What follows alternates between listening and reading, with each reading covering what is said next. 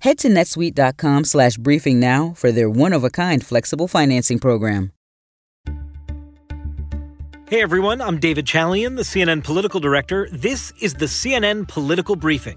Here's what you need to know in politics for Thursday, August 27th. Donald Trump's big acceptance speech tonight on the South Lawn of the White House. What does he need to do? And we'll take a look at Nancy Pelosi suggesting there should be no debates this fall. And finally, top White House aides rather dismissive of the unprecedented response from the sports world to police brutality. Donald Trump set to accept his party's renomination as its presidential candidate in this 2020 campaign tonight on the South Lawn of the White House. Once again, just displaying how totally different this entire campaign season is, and the use of the People's House as the backdrop for a political event that might have caused outrage a few weeks ago. Already people are accustomed to it and moving on, it seems. The goals for Donald Trump tonight are what they have been all week long for this convention, which is twofold. Take down Joe Biden a peg or two or three, if you can, and shore up some of the deficiencies you have in the electorate with independents, with moderates, with suburban women. This has been the dual track of this convention, and look for Donald Trump to do it as well. In fact, in some of the excerpts released before Trump delivered his speech, it is clear that he is going to try and draw the starkest contrast possible with Joe Biden, not unlike Biden did with Trump a week ago at his speech.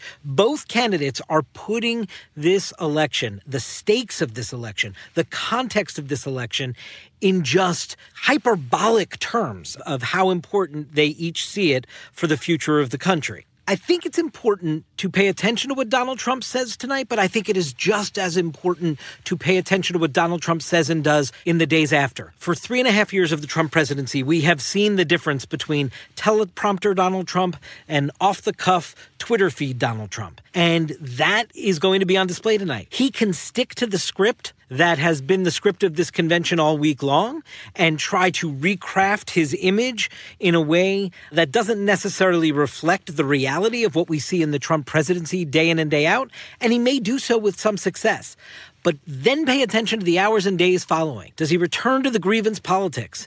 Does he return to the racially divisive rhetoric? That's key. Also, all reporting suggests that he's going to bring up Kenosha, Wisconsin tonight. That's good. Bring up a moment that is happening in our country where people are clearly expressing outrage and pain due to injustice. But mentioning Kenosha is very different than mentioning Jacob Blake, the man who was shot 7 times in front of his kids by a police officer, and how that seems to be an epidemic in America. Donald Trump, President of the United States of America, we're 4 days into this tragedy in Wisconsin, and we still haven't heard from him on it. So he may want to lay down the law and order messaging that he thinks will win back the suburbs and win back independence. Yet, as President of the United States, he has a responsibility to address yet another police shooting of an unarmed black man. So it's important that we listen carefully for what's in the speech and what is left out of the speech. Here's what else matters today. Democratic House Speaker Nancy Pelosi stirring the pot as she likes to do. She went before reporters and said that she's really reticent about the idea of having presidential debates this fall. Don't tell anybody I told you this, especially don't tell Joe Biden. I don't think that there should be any debates. I do not think that the President of the United States has comported himself in a way that has any association with truth, evidence, data, and facts. This has actually been chatter in Democratic circles for quite some time. If there's really any way to win a wrestling match with the president on a debate stage who doesn't debate honestly and base his comments in facts. But Joe Biden, the Democratic nominee, rejected this idea immediately. As long as the commission continues down the straight and narrow as they have, I'm going to debate him. Now I know for certain that I'm going to be a fact checker on the floor while I'm debating him. So clearly, while there may be some concern among Democrats that getting on the debate stage with Donald Trump is a no-win situation, Joe Biden clearly believes that's not the path he should take in the final weeks of this campaign.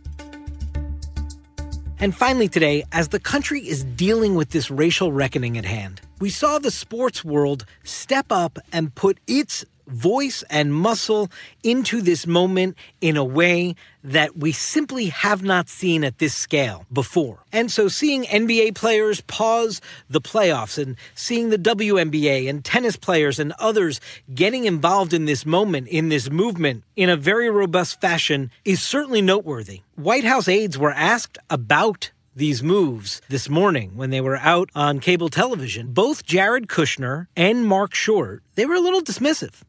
Look, I think that the NBA players are very fortunate that they have the financial position where they're able to take a night off from work without having to have the consequences to themselves financially. So they have that luxury, which is great.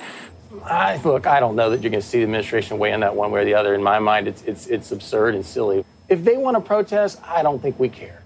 Again, rather dismissive of something that caught the nation's attention in a pretty high-impact way, I'm not sure is the best approach for them, because it still begs the question of where is Donald Trump's response to this moment? I don't know much about the NBA protest. I know their ratings have been very bad because I think people are a little tired of the NBA, frankly. But I don't know too much about the protest. But I know their ratings have been very bad, and that's unfortunate. They become like a political organization, and that's not a good thing. That's it for today's Political Briefing. Thanks so much for listening. We'll talk to you tomorrow. Over 37,000 companies have already made the move to NetSuite. Backed by popular demand, NetSuite has extended its one-of-a-kind flexible financing program for a few more weeks. Head to netsuite.com/briefing. netsuite.com/briefing.